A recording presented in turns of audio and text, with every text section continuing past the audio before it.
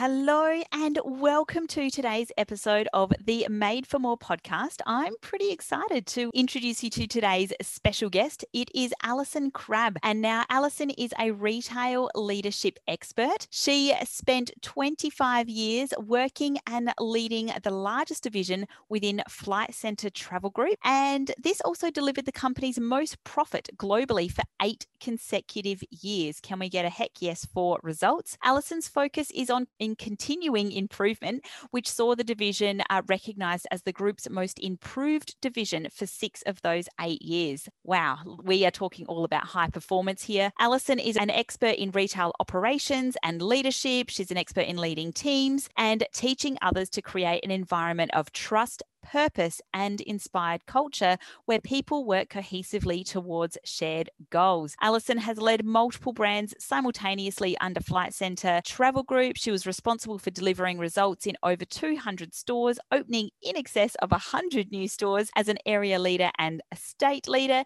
She's delivered profit from 18 million to 49 million in 8 years. Whoop, whoop. That's good big number there. And she is the winner of the Directors Award for Global Outstanding Achievement and a finalist in Telstra's Businesswoman of the Year. As you can probably tell by the intro, Alison is absolutely a powerhouse when it comes to retail leadership expert. And today we're talking all about multi-site leaders and how they can get the most out of their leadership journey and building their teams across multi-site. Before we get too far into it, or before we jump into it, if you like today's episode, and I'm sure you will, make sure you check out the show notes at madeformore.com.au/27 or 27, and of course jump into iTunes and leave a review. Let's dive in. You're going to love it. Welcome to the Made for More podcast.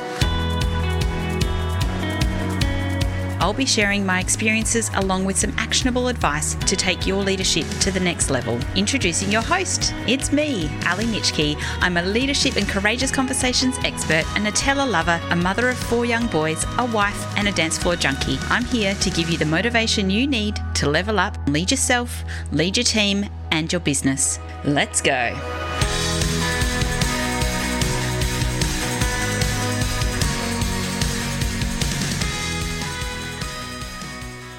Hello and welcome to today's episode of the Made for More podcast. I am super excited to have a wonderful guest joining me in the studio today. Hello, Alison. How are you? And welcome to the podcast. Hello, Ali. Thank you for having me. I'm really looking forward to speaking to you and your listeners.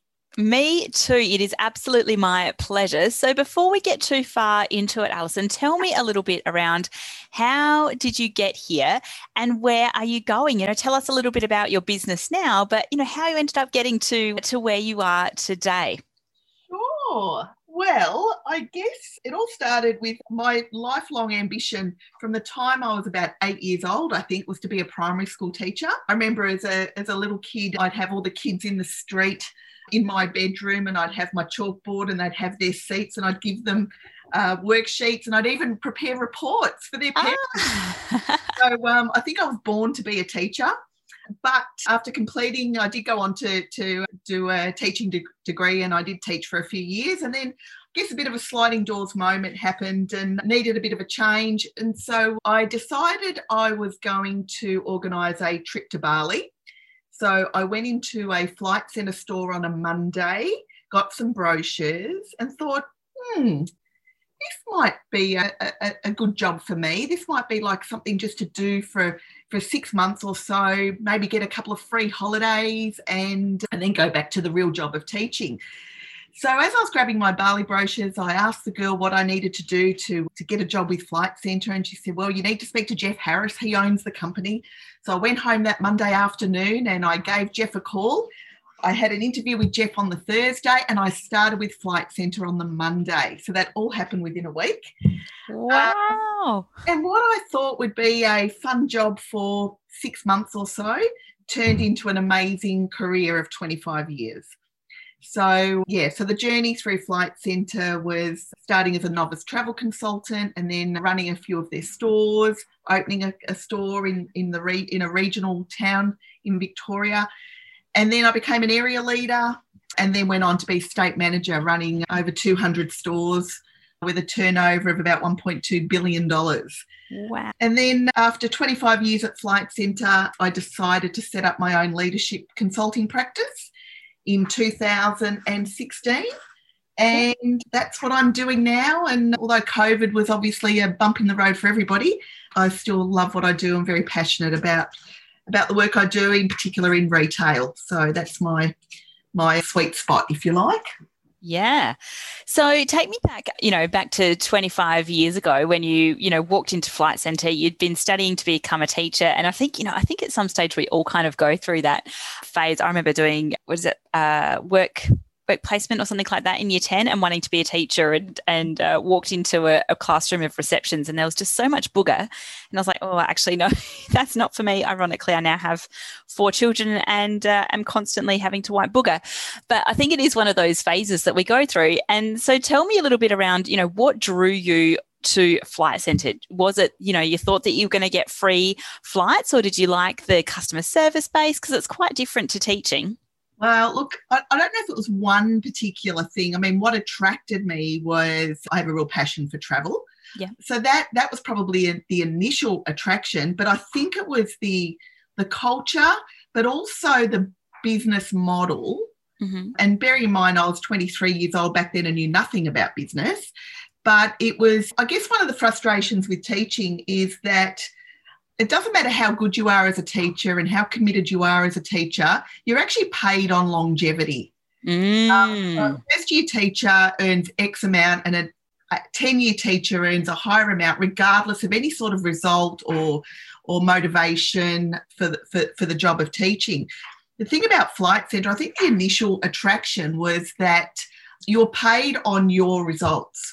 And so there was a real mentality around ownership. It was like almost you owned your own little business within a business. Mm-hmm, so the harder you work, the more you earn. The better service you gave a customer, they would come back and book their next holiday with you.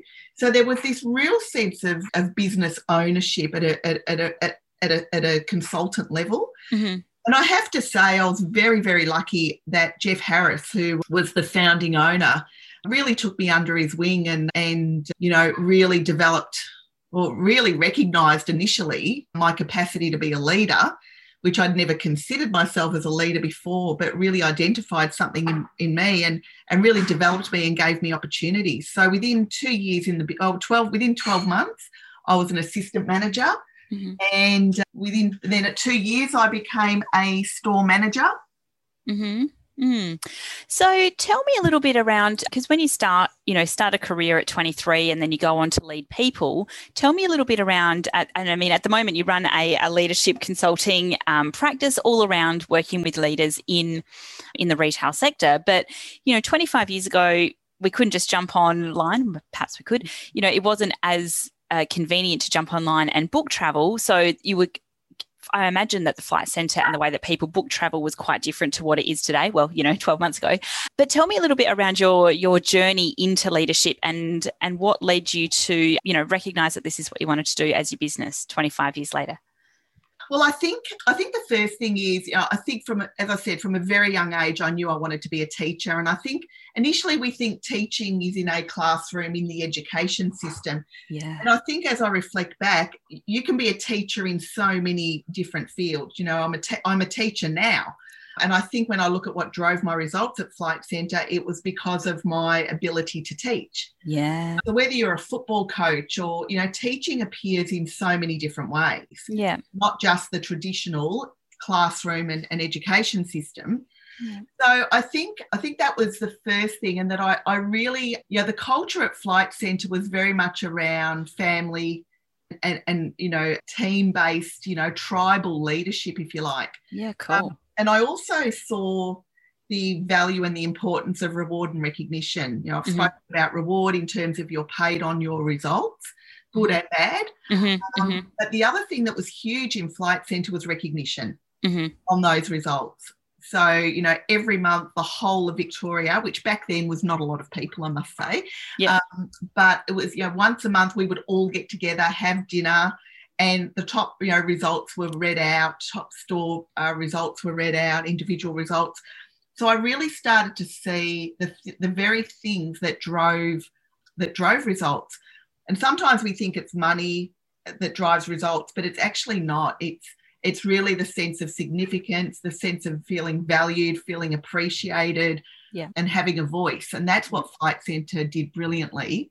Monthly one-on-ones with your leader, which is still prevalent today. Yeah. So it was just a culture very much around people, and the people were the heart of the business. Yeah. I think that's what I saw firsthand. Yeah. And it sounds like they unpacked that tricky little piece, that variable, called people early on and began to realize that, we can throw money at it. We can absolutely reward staff. But what we need to be doing is that recognition piece. And I think when leaders start recognizing the recognition, what tends to happen is that you build this culture of high performance. So rather than it being competitive and everyone trying to get the reward, it becomes much more celebratory, even if there is, that recognition at the individual level. But then we extend it out to start recognizing, teams and regions. So when you went from, starting working there within a week and then becoming the assistant manager, when did you start getting a feel for, leadership and knew that is where you wanted to continue to expand your career? Tell me a little bit around the journey. Yeah, well, it was actually the 2-year mark where my store manager, her husband was relocating to Sydney. So she relocated with Flight Centre, which created the opportunity for me, I guess, to step up into a team leader role. And fortunately, I took on the role. I learned everything, did everything that I now know not what to do, in terms of trying to wear too many hats. Yes. And I soon realised that wasn't a way to lead effectively. Yeah.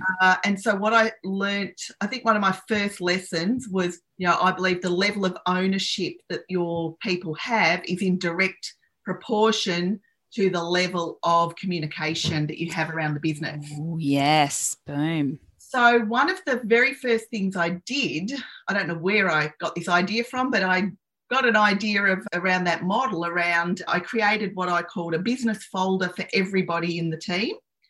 And every Tuesday we'd have a team meeting and we would go through various parts of the business. So at the end of the month, when results came through in terms of what our sales results were, what our costs were, and therefore what our profit was, that profit and loss statement was handed out to the team, and they knew everything that there was to know about the business. They knew what it cost to run that store. They knew what our income was. They knew what profit we made. And then within that, I delegated various areas of the business to each person in the business, which we called directorships. So there was a director of marketing. So their job was to make sure that all of our marketing systems were in place. There was a director of product, making sure that all our product, our brochures and everything were up to date. A director of travel insurance to make sure that we had all the information we needed around travel insurance, as an example.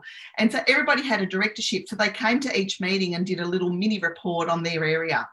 So I think what I soon learned is that, the level, if you want your people to be engaged, they will only be engaged at the level you give them the information. Oof, yes. They had everything. I had a team of 8 consultants. They all cared about the business, cared about the results, cared about the clients as much as I did. Yeah. And that's one of the things that I really instilled. Then when I became an area leader and then state manager, that was a number one philosophy for me, that if your people are disengaged, you have to reflect, are you sharing the information that they need to be engaged? Oh, the classic WIFM, yes. If they are coming in, doing their job and going home and that's all, well, maybe there's an opportunity for you to be giving them more information so they feel that they have more ownership over it. Mm-hmm. I think that there's real value in reflecting on that for all leaders. Yeah, absolutely. So there's a few, I think, absolute gold nuggets in that.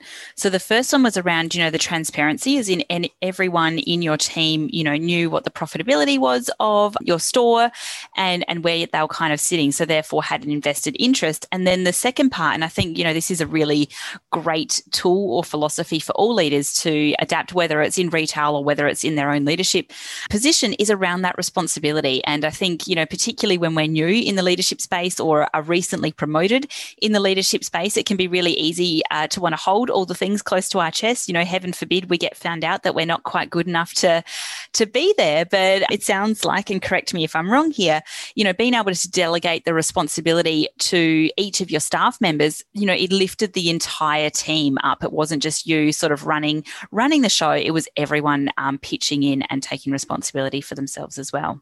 Absolutely, Ali. And that's the key thing. It's the responsibility. It's not just the task.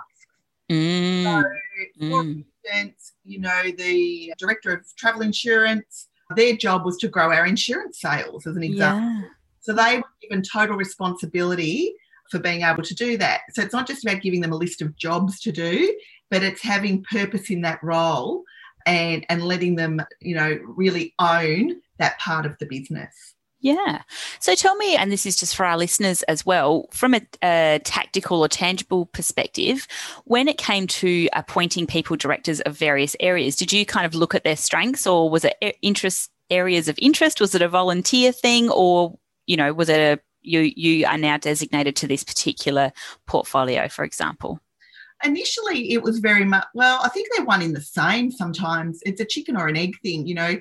Are you good at something because you like it? Or is it the reverse? You know, you like it, so, you know, so you become good at it, I think. But I just, when I set out the directorships, the way we did that, it was myself and my assistant manager at the time. What we did, we literally wrote down everything that needed to be done to make that business operate. Everything from emptying the bins, like everything. Yeah. And what we did, we set out the directorships, and then we allocated those each task and everything that needed to be done under each of those directorships, and typed up the directorships of each, you know, director of this and director of that.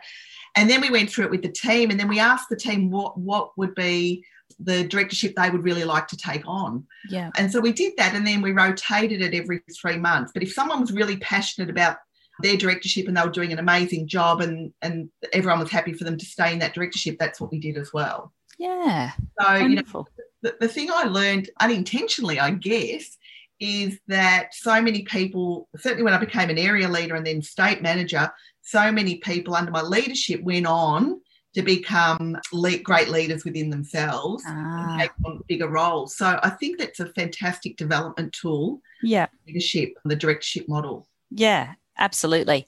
So tell me, well, you just mentioned about being the state manager. So tell me a little bit around the shifts that you had to make as a leader as well, from, you know, working with a team that you're seeing every day, 9 to 5, or, you know, whatever their working hours happen to be, to then becoming, you know, a regional manager and state manager where you're managing multi-sites.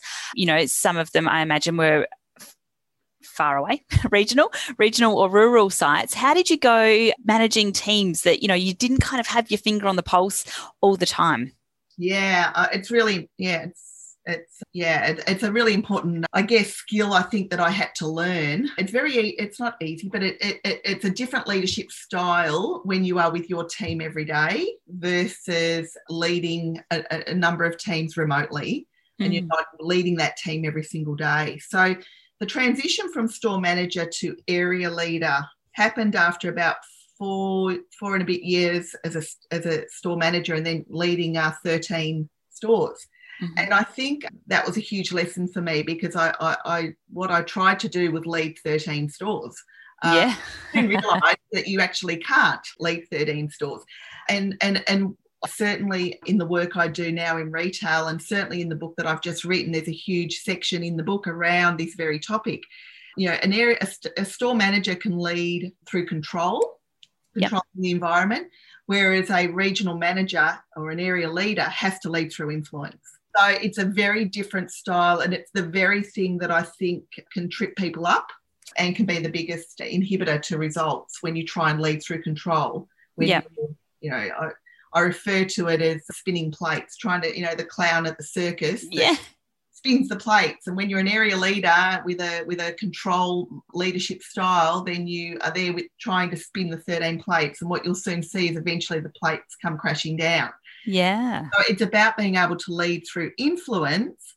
And so then what sits under that is being able to be really clear, having very clear expectations of all of your leaders and store managers.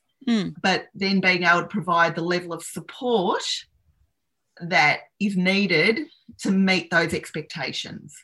Yeah. So high expectations matched with high support. Yeah. And that's around how you plan and prepare for store visits and one-on-ones, how you follow up, how you communicate, and how you inspire and give recognition and make them feel good about the work that they do. Yeah. Then the other side of that, of course, is being able to have honest conversations, which I know you're passionate about. Have honest conversations when they're needed, because you want your people to do their best work, and they can only do that when they're given honest feedback. Yeah, absolutely. I think that's amazing what you said there. You know, you can lead by control, because you can kind of, tweak and adjust accordingly when you're there, like you're right there in the business. But when you've got multi-sites, you do need to be able to empower your staff, influence them in some way, but also offer that support. So tell me a little bit around, this multi-site, obviously that when you were looking at 13 different teams, it's kind of 13 different little ecosystems. But now what we're seeing, and we're going to continue to see, is teams that are operating, whether it's remotely or geographically dispersed. How do you think this kind of leadership model or leadership style will need to be adapted, even for teams that are within the team, air quotes, within the same team, but are actually geographically located in different areas, or perhaps, remote, or some in office? How do you think people or leaders can adapt that same style?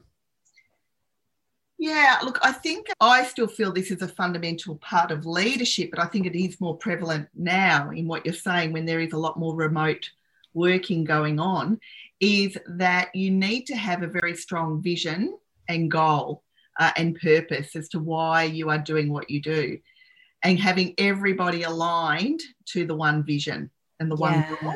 Yeah. And quite often when people are not doing what's required, is because they don't have purpose. They don't understand why they're doing what they do and how their role fits into the larger piece of the business. So certainly with when I went so my first life as an area leader was 4 years, and then I went off and had my 2 boys. And then I came back to the area leader role 3 years later, and happened to take on the most underperforming region within Victoria, which was 18 stores. And only one of the 18 were making money. The rest were losing money. Shivers. And so I thought, where do I start? And it is exactly what you've said. It was around, okay, we need a vision. We need a goal that everybody is aligned to. And the goal, what I'd also learned is that, people are humans first and employees second. Yes. So we need to understand why people do what they do. What's their motivation? What's their passion for working in travel, Yeah. Yeah. And that's sort of where I started. And we had a very strong vision, which wasn't really around the business. The vision was actually called "It Takes a Village to Raise a Child." Oh, love it. And coined by Hillary Clinton way back when. And I just resonated with that. And it's about, it takes a village to raise a child. And I guess that was about teams working together for a common goal. Yeah. And that common goal was people travel for a whole range of different reasons. Yeah. Sometimes it's for good and sometimes it's not so good. And our job was to make that experience the best it could be. Yeah. So it was really about teams working together to achieve a common goal. And so for me, what I'm noticing now, and particularly as I think one of the challenges for organisations now with so much remote working, is when new people join the business and they don't have the relationships with the people, and they're not sure quite how they fit into the bigger picture of the organisation. Mm-hmm. So for me, having a very strong vision and getting everybody bought into that vision and mission and purpose is where I would start. Mm-hmm. And tell me if you were tempted to do this or not. I see this a lot with leaders, particularly if they're going into, difficult teams or, air quotes, toxic teams, underperforming teams, is they get so caught up putting out the people fires. Whereas in actual fact, if we can take that step back and work on the business rather than in the business, so on the business, building that vision and mission and purpose, it means that the people fires kind of start to extinguish themselves. How tempted were you to, do the people stuff, or did you know that you needed to, get everyone working together? Yeah, look, it absolutely started with the people stuff, and really, I think the thing for people, as I say, they're humans first, and that everybody comes to work to do a good job. Nobody comes to work to do a terrible job. Totally agree. Yeah. And so where I started, it's what I've actually now in my practice, I call the performance pyramid. And the very bottom layer of the pyramid is what I call the environment. And the environment piece is that softer stuff. It's the stuff you can feel, but you can't touch. And it's really around the relationships. It's around human connection, sense of belonging, feeling valued, feeling appreciated. So that's, to me, for any team that I work with now in my practice, and what served me well through every leadership journey I went on through Flight Centre, it was working on the environment first. And then the next layer of the performance pyramid is strategy. And, every organisation needs a good strategy, people strategy, marketing, product, finance, all of those things. And then the top of the pyramid is results. So many organisations try and focus, or they do focus on their results, but to me, your results are an outcome of your environment and your strategies. 100%. And I think when the results are less than what we anticipate, then we're like, we need a better strategy. We need to strategize. Here's our strategy paper. Whereas in actual fact, it's all of that, air quotes again, the soft skills that we need to be able to create that connection and buy-in with teams. So tell me, you mentioned earlier about your book. Congratulations. Very, very exciting stuff. So tell me a little bit about your book. What's it called? Where can we find it? Yeah, sure. So I guess one of the positives to come out of lockdown was having the time and space just to focus on writing the book. And it's something I've been wanting to do for a couple of years, but so busy delivering that just didn't have the time and space to get the book done.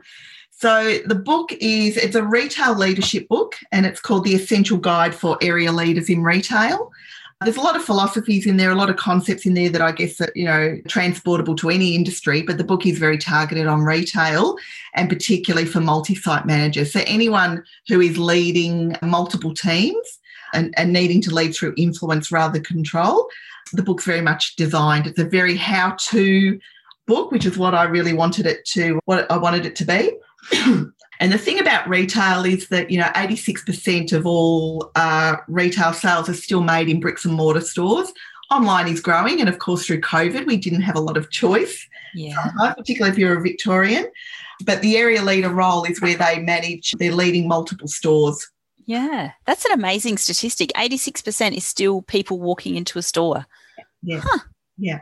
Yeah. Wow. I'm really surprised by that. Retailers, their stores are still their biggest sales opportunity. And I think the area leader role is fundamental, critical, crucial to retail success. So certainly from my own experience as an area leader and then leading area leaders, they were really the biggest point of success or failure for results. So the book's very practical, and it's really to help area leaders lead and have more impact.